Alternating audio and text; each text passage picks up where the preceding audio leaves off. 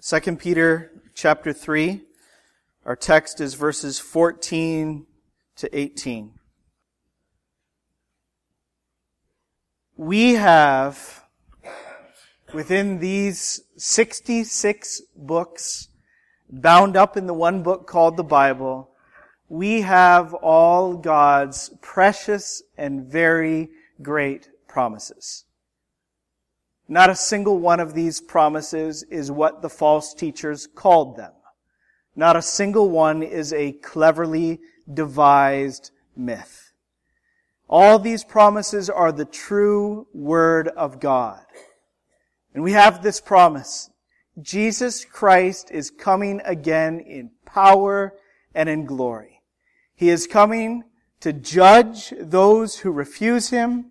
He is coming to save every last one who trusts in Him. When that day of the Lord comes, all who are called to His glory are going to partake in the divine nature. When the day of eternity dawns and the morning star rises in our hearts, we will be made new. The question that I want us to consider together this morning, I want each and every soul here to consider is, will you make it? Will you make it to that day safe in Christ? Will you be presented before Him in splendor? Will you become on that day a full partaker in the divine nature that is conformed to Jesus, made like Him completely? Is that where you're going, and are you going to make it? See, there are more false teachings in the world and even within the church at large than you can even begin to count. You don't have time to count all the false teachings that are out there. And each one of those false teachings is a powerful current that has swept away many. So are you going to make it to that day safe in Christ? When I was in high school, I was a part of, I know that this isn't really big for, the United States or North Louisiana or anything, but for Ontario, Canada specifically, this was pretty big. I was part of a youth group that on Sunday mornings we regularly had 120 in our youth group. And I just lived with the assumption that all of my peers who were going with me to church week in and week out were really in Christ. Safe in Him. And now today, huge numbers of them have left the faith. And that experience is not unique to my, limited life experience. It's by no means unique. Untold numbers that grew up in the church are carried away with the errors of the world and the errors of false teachers. So how are you going to make it?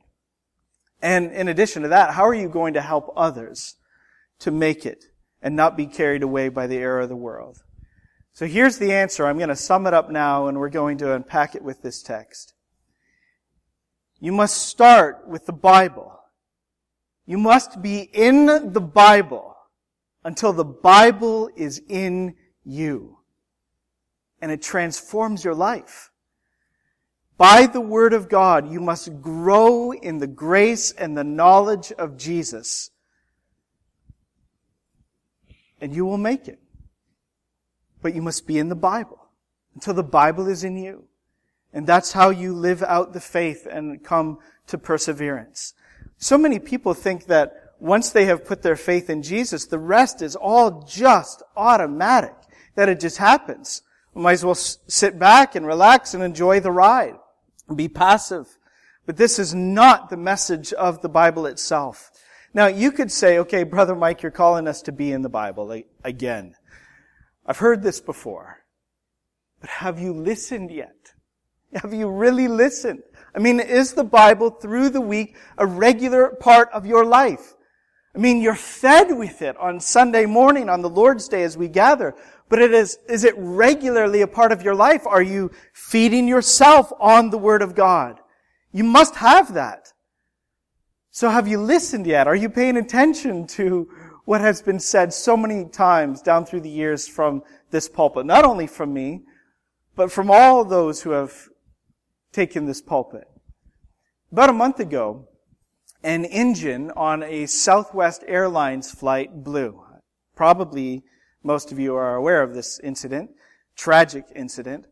Some of the shrapnel from this shattered a passenger's window and killed her, injuring as well several others. And as expected, the oxygen masks dropped down from above every passenger, and they all put them on. But many of them, I don't know how many, but we have, the photographs to show it. Many of these passengers put the masks on wrong. All the passengers hear the pre-flight safety announcement. You take the mask and you put it over your nose and your mouth, both. And this is, especially emphasized. But nobody pays attention to this. And I know from my own experience, I don't pay attention to it either, honestly.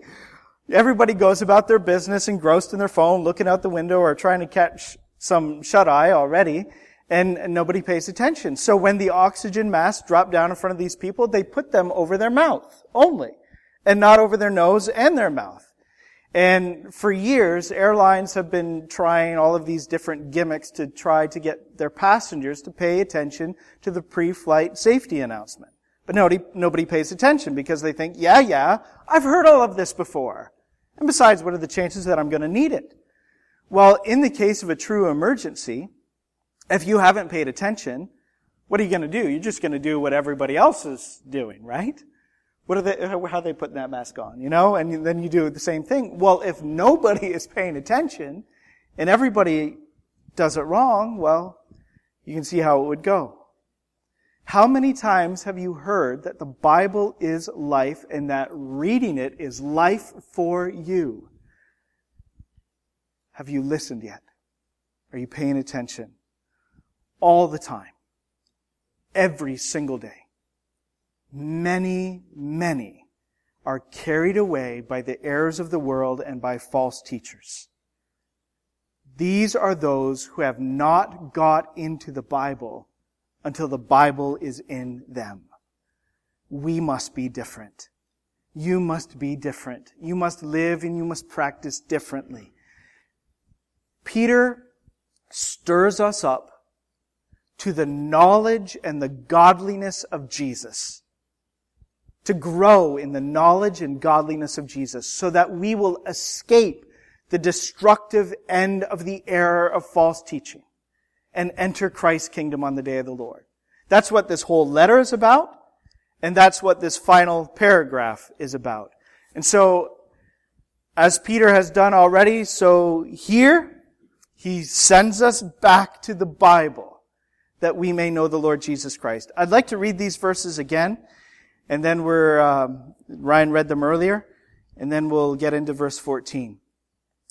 Peter writes, "Therefore, beloved, considering that the King is coming with his kingdom, the new heavens and new earth are on their way, considering those things, he says, therefore, beloved, since you are waiting for these, be diligent to be found by him without spot or blemish and at peace. And count the patience of our Lord as salvation, just as our beloved brother Paul also wrote to you according to the wisdom given him, as he does in all his letters, when he speaks in them of these matters. There are some things in them that are hard to understand, which the ignorant and unstable twist to their own destruction, as they do the other scriptures. You therefore, beloved, knowing this beforehand, take care that you are not carried away with the error of lawless people and lose your own stability, but grow in the grace and knowledge of our Lord and Savior Jesus Christ. To him be the glory both now and to the day of eternity. Amen." Back in verse 14. Once more, go to the middle of the verse. "Be diligent to be found by him without spot or blemish and at peace." I want to home in on the words that we will be found by him. That is, we're going to be found out by Him, by the Lord. Peter is not simply talking about being spotless and without blemish today, but he is saying, be diligent to be found out by the Lord on the day of the Lord, without spot or blemish. So many people live their lives trying to hide who they really are, what they really love, what they really do in secret. So many people spend their lives hiding. Do you? Who are you really? Now, I don't know all of you. We have a bunch of newcomers here and guests today, and we love that you're here. But I can't make the statement, I know you. But there's a good many of you that I do know. Not perfectly by no means, but I know you. And so let me tell those what I think you are, who I think you are. I believe that you are Christ's, and Christ is yours. Just as you can see in me, I can see in you that you still have indwelling sin. And yet, because of the Spirit indwelling you, I know that the indwelling sin is not who you really are. It's the old you who was crucified with Christ. And slowly but surely, by the Holy Spirit of God and your work in Him, you are becoming who you truly are in the Lord Jesus. That's what I really believe I know about you. This is who you are. And is it true? Is it true? What you want me to know, what you want others to know about you, what you want to believe about yourself. Is this who you are? You will be found out on the day of judgment, at the judgment seat of Christ. I want to quote from the Apostle Paul, and I'm going to quote from Paul a bunch. Paul said, "We must all appear before the judgment seat of Christ, so that each one may receive what is due for what he has done in the body, whether good or evil." That's 2 Corinthians 5. He said in 1 Corinthians chapter 3 that our work is going to be tested and it's going to be disclosed on the day of the Lord. So in verse 14, that word found, it's also used one other place in this letter, up in verse 10, if you would look at that real quick. And there, the word found was translated exposed. That is, when the day of the Lord comes like a thief, the earth and the works that are done on it will be exposed. That is, the earth and the works that are done on it will be found out on the day of the Lord for what the world truly is, for what its works truly are. And you and I are included in that. You will be found out. You will be known. The Bible says that when the Lord comes in 1 Corinthians 4, He will bring to light the things that are now hidden in darkness and will disclose the purposes of the heart. Paul said in Romans 14, we will all stand before the judgment seat of God, and each one of us will give an account of himself to God. Now, some of you who are truly in Christ are sitting here nervous. Some of you who are in Christ are not nervous. Some of you who are in Christ are sitting here nervous. There may be some even who, though they are in Christ, are suddenly filled with dread. I'm going to be found out for who I really am. Why are you afraid? Why are you nervous? If you are truly in Christ, if in your heart you are truly trusting in Him, shake off those fears, because you do not need to be afraid. If you are in Christ, you are not under wrath. Romans chapter 5 says, having then been justified by faith, we have peace with God through our Lord Jesus Christ. Romans 8:1. There is therefore now, not only then, but now, until then, no condemnation for those who are in Christ Jesus. If the Lord has forgiven you, remember what I read earlier from Micah chapter 7, and we read even as we were singing His mercy and more, His mercy is more. If He has tread your iniquities underfoot, and He has cast all your sin into the depths of the sea, He is not going to salvage them and raise them up to the light of day. Not now and not ever. If you are trusting in Christ truly, then truly all your sins are washed away and put as far as east is from west. So, when the Bible speaks of being found out for who you truly are, that day will declare whether you are in Christ or not. Simply, black and white, that's what it is. There's not going to be, this is not what Paul has in mind, that you are going to receive, and I'm not speaking mockingly here or anything like that. Paul's not saying that you are going to receive one good crown for every good deed and then one taken away for every bad deed. So by the end of it all, you might have 3 crowns on your head, or maybe even -3. That's not what he is saying. He's saying you're going to be found out for who you are in Christ or not. And if you are in Christ, trusting in the Lord Jesus Christ, you do not need to be afraid of the day that you will give an account of your life to God. You don't need to be afraid. But you do, by the Spirit, need to be diligent. You don't need to be afraid, but you do, just like Peter says in this verse, you need to be diligent. Diligent to what? To be found without spot or blemish and at peace. Now, there's such a tension here, such a fine line here, and we can so easily get it confused. Because we know, first of all, we're saved by grace alone, through faith alone, in Christ alone, not by works of righteousness which we have done, but according to His mercy He has saved us. Amen? That's what the Word of God declares. And so we know it's God's work that has saved us. And yet, as we are saved through faith alone, we are not saved through a faith that is alone. And though you are not saved because of your works, you will not be glorified with the Lord Jesus Christ on the last day without good works. A week or two ago in our adult Sunday school class, the author of the lesson, he was quoting from somebody else, but he made this really helpful and I think clarifying statement.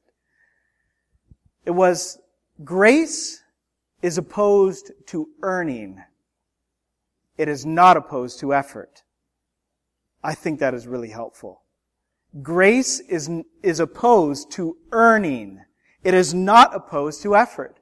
So Peter is calling us to be diligent to be found on that last day without spot or blemish and at peace. But where does that diligence come from? Where does, he said, make every effort to grow. Where does that effort come from? It comes from God.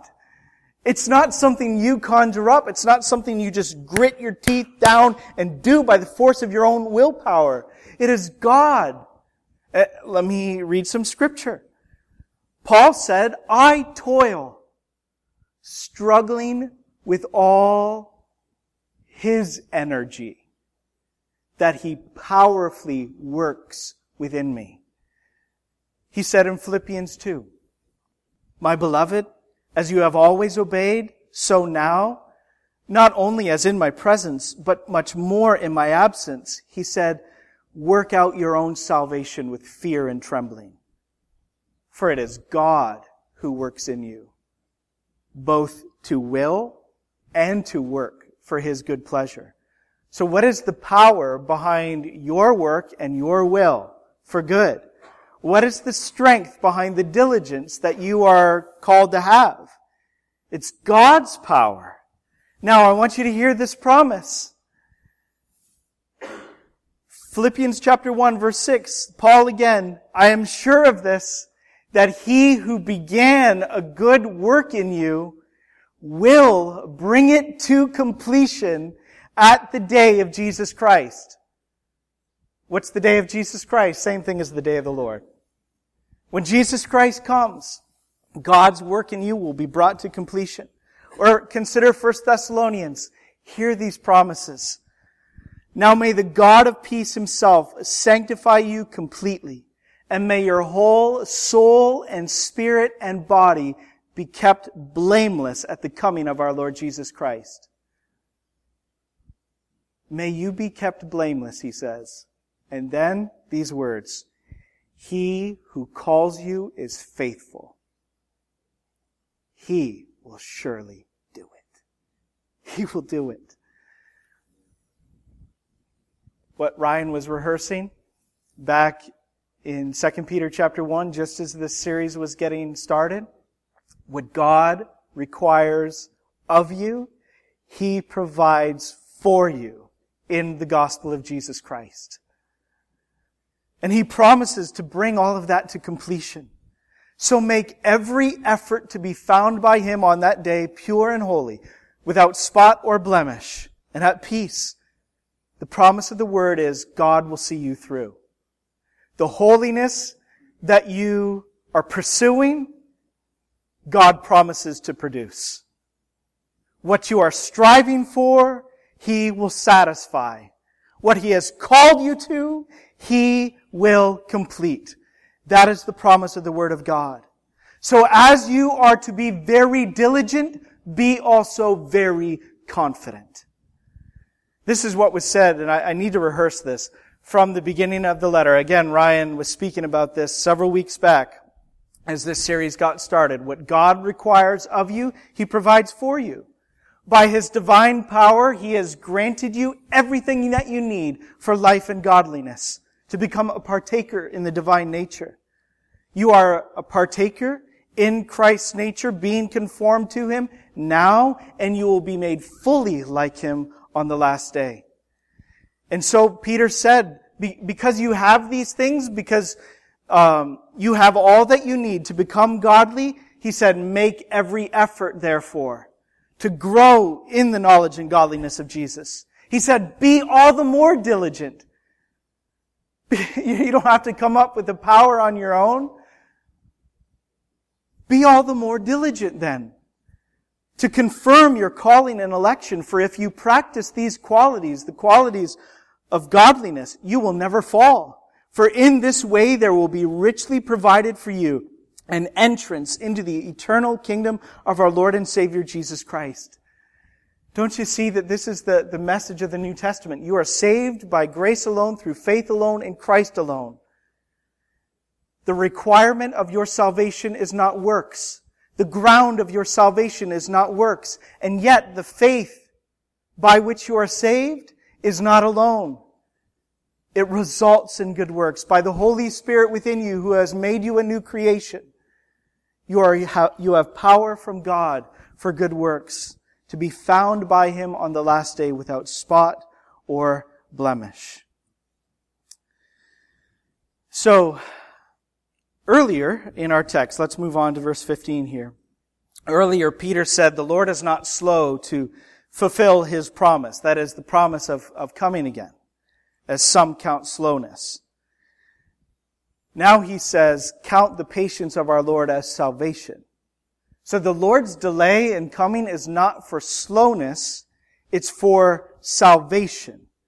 Count the patience of our Lord as salvation, just as our beloved brother Paul also wrote to you, according to the wisdom given him, as he does in all his letters when he speaks in them of these matters. There are some things in them that are hard to understand, which the ignorant and unstable twist to their own destruction, as they do the other scriptures.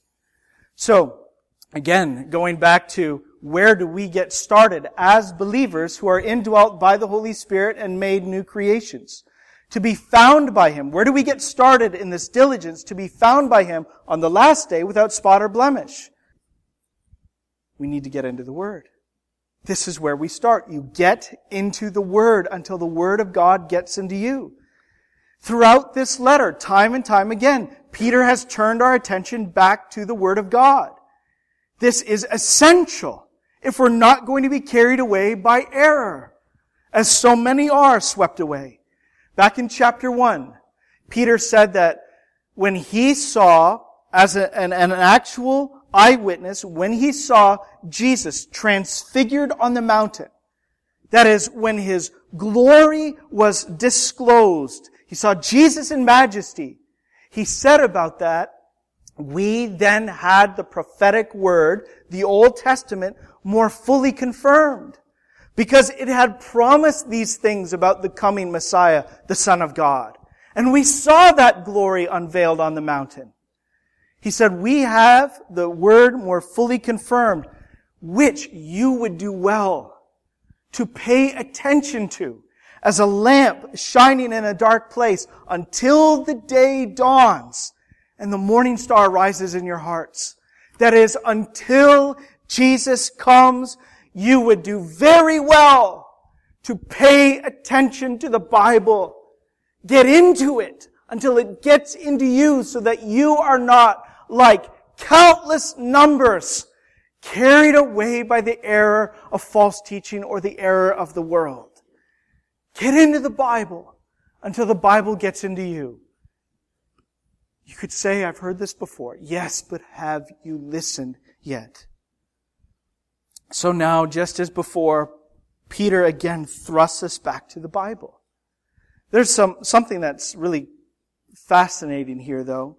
As he thrusts us back to the Bible again, to turn our attention to God's Word, he's including not only the Old Testament Scriptures, but Scriptures written within his own lifetime. And he's speaking about the writings of the Apostle Paul.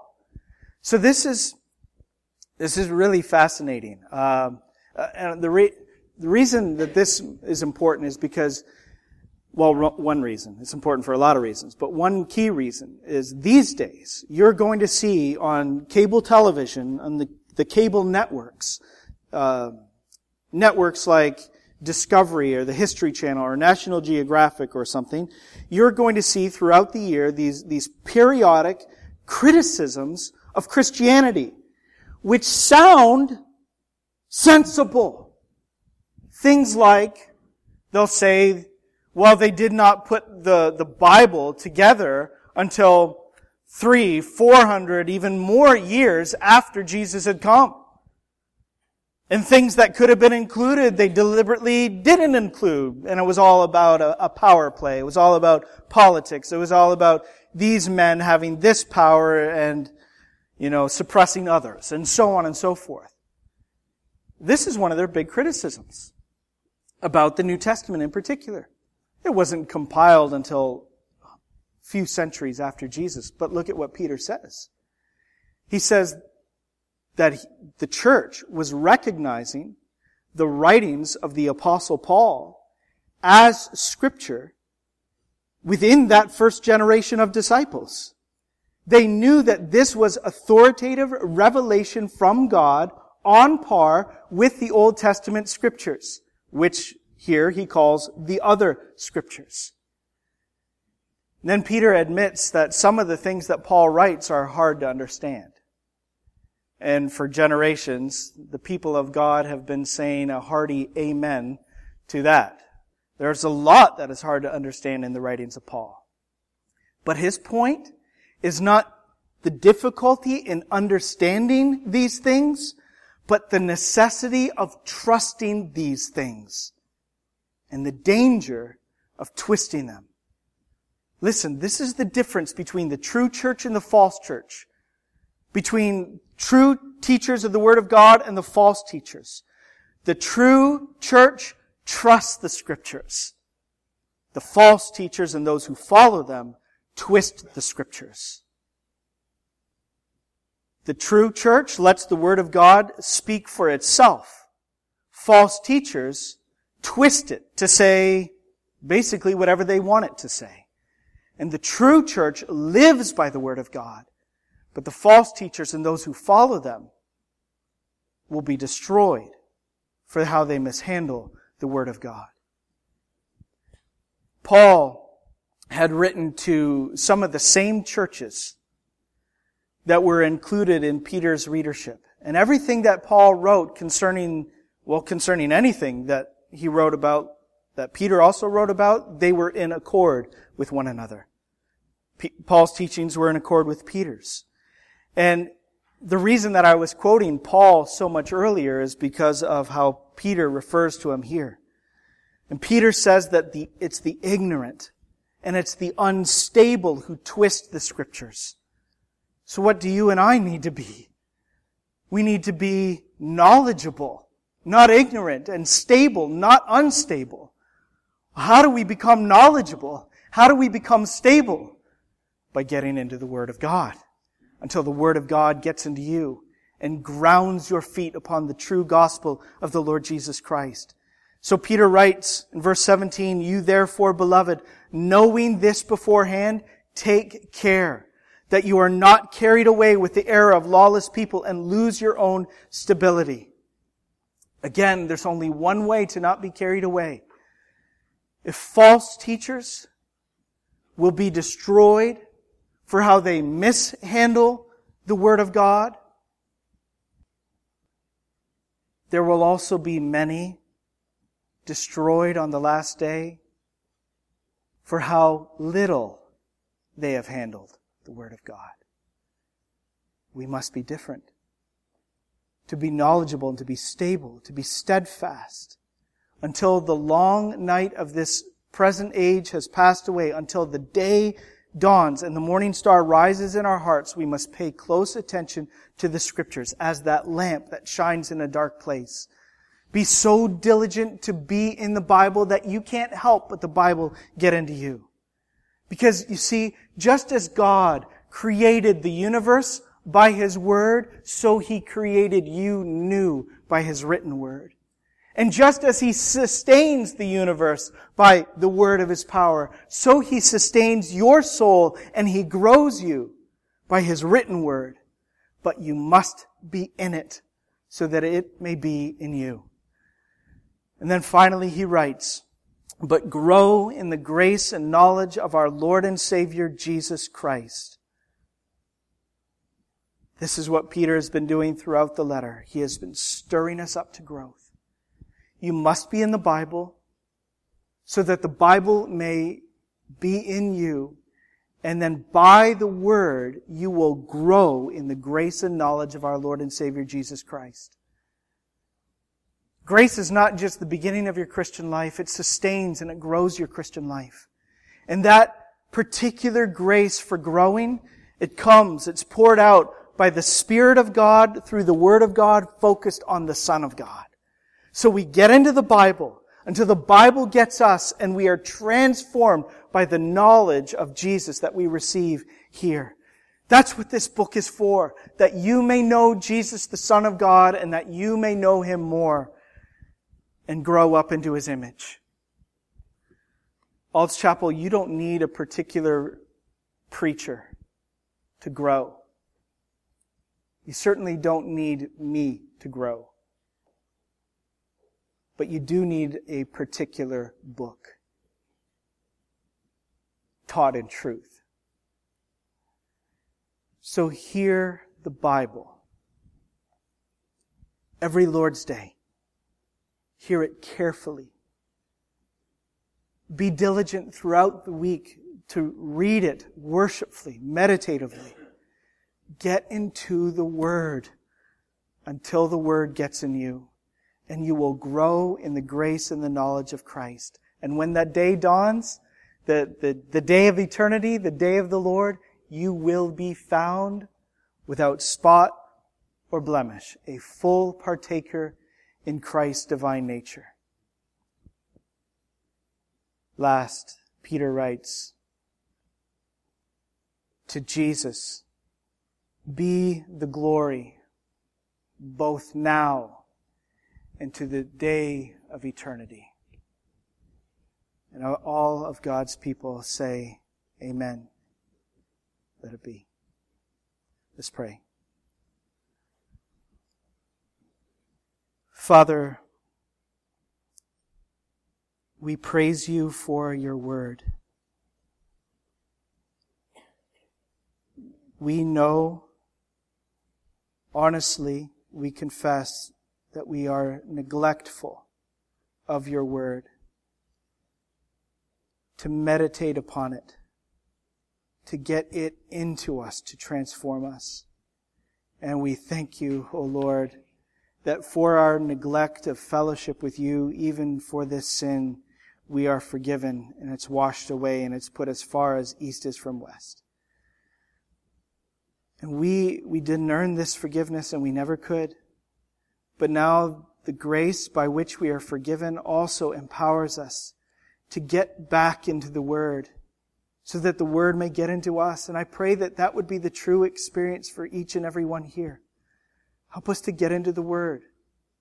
And Lord, there may be very well someone here who has not yet trusted in Christ for their salvation.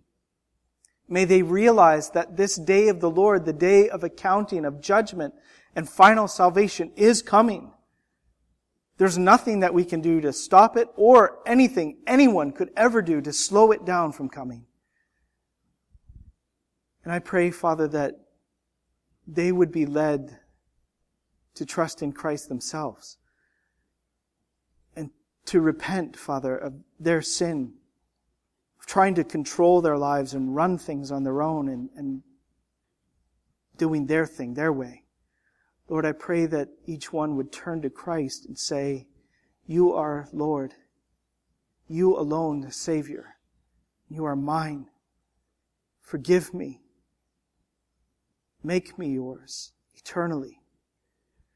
Father, would you bring conviction where there needs to be conviction? Comfort and reassurance where it's so desperately needed too. We'll thank you and we'll praise you for your great grace toward us. In Jesus' name, amen.